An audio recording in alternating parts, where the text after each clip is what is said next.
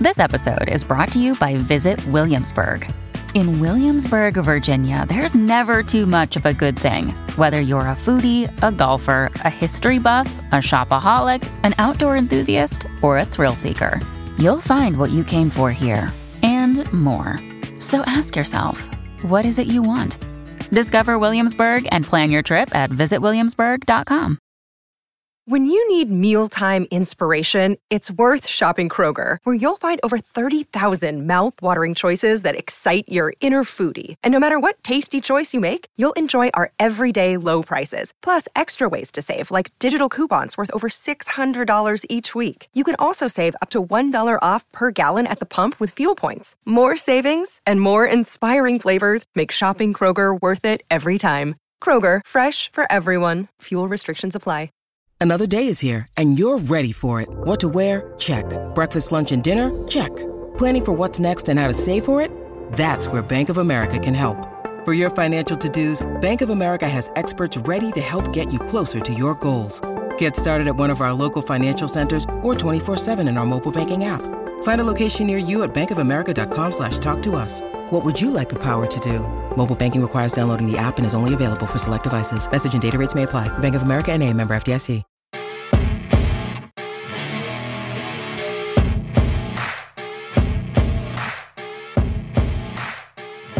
Okay, this is the LSE Day Trippers. I am Gav. This weekend I'm in Liverpool and I am speaking to some Liverpool content creators. The videos you will see next week will include the Anfield Wrap. It will include the COP TV. It will also include the Road End Pod. And with me this evening is Courtney Neary, YouTube extraordinaire, blogger, Instagram. Right, vlogger. I'm going to go with vlogger. Yeah. Because I don't know what a vlog is, but it sounds better than a blog. So we go with that. Courtney, cheers first of all. Cheers. We've had a long walk to get here. Yeah. Trying to find a quiet pub in Liverpool at 7 o'clock on a Friday is not easy. But so the idea behind all of this was to come over here. Usually I just come over, have a load of drink, watch Liverpool, go home, be hungover for 2 days, and then life gets back to normal. Yeah. But I decided this week that I was going to talk to the likes of yourself about what happens during the week as a content creator in Liverpool and on match day. So is it constant for you? Is it every day you're doing something, editing? Every day I'll be like responding to like messages and stuff. But the main days for me, like the weekend or if we've got a midweek game, I'll use that as like the perfect time to just like videos, images, like the amount of images I have on my phone that I wouldn't use like at the match, like around Anfield is ridiculous just because it'll be like mental. When the weather's better than it is currently, it'll be like if I want to go out on a walk because I live up the road, it's like perfect to walk to Anfield, and then you can get content with it being a lot quieter. Yeah. Which is nice sometimes, but sometimes you want that like atmosphere. Yeah, but sometimes you just want nice quiet shots. Yeah. So this is every day then? You're coming out of your house every day and stalking Anfield? Sometimes. Yeah. If there's stuff going on, if there's like rumours of like a player being at Anfield, it might be like, let's have a like walk around, like when it's the transfer window, and it's like this player might be signed, and it'll be like. So you're living outside Anfield during the transfer window. Yeah. Is that fair? Okay. Yeah.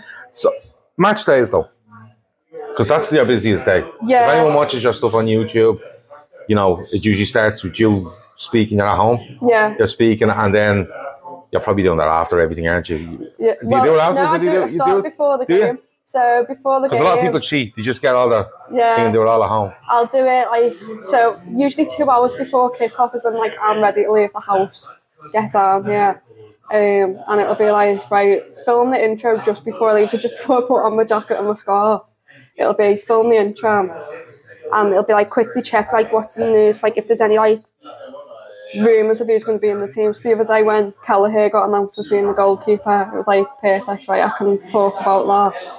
But then it'll be like film that in the house, leave the house, come to Hotel Anfield for a bit, then which is where we are right now, by the way.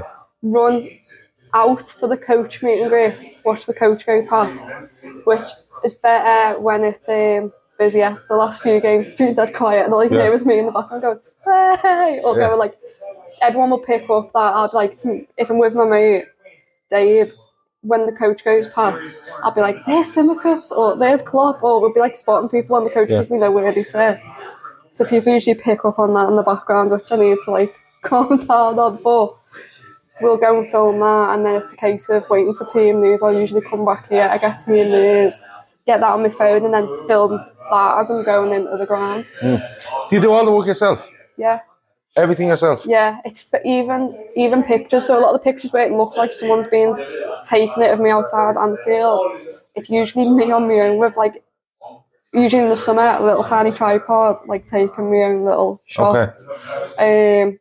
Now and again it'll be like if my dad's with me, say on Saturday I am sat with my dad at the game, so my dad might be in the video a little bit, or he might take a few pictures for me or film it. Like the FA Cup final here, after Simi scored the penalty, I went mental and sort of scared my dad, and then he was in the video with me for that bit, and then he just grabbed the camera off me because there was like flares going off. There was like, everyone started obviously singing "You'll Never Walk Alone" and that, and he just sort of filmed me with my scarf in the air. So it's only really every now and again, very rarely, my dad will get the camera off me and sort of go like, let me take this because you need it. Do you find it easier to walk on your own? Because I find now, like, don't get me wrong, yourself and everyone else I've interviewed are really easy to walk with, you know, like, you know, can you do this? Yeah, no problem. You know, we meet up, well, in their case, we walk 3 miles and we get a drink. But I think if I had another person with me trying to interview you or set this up, I kind of get frustrated.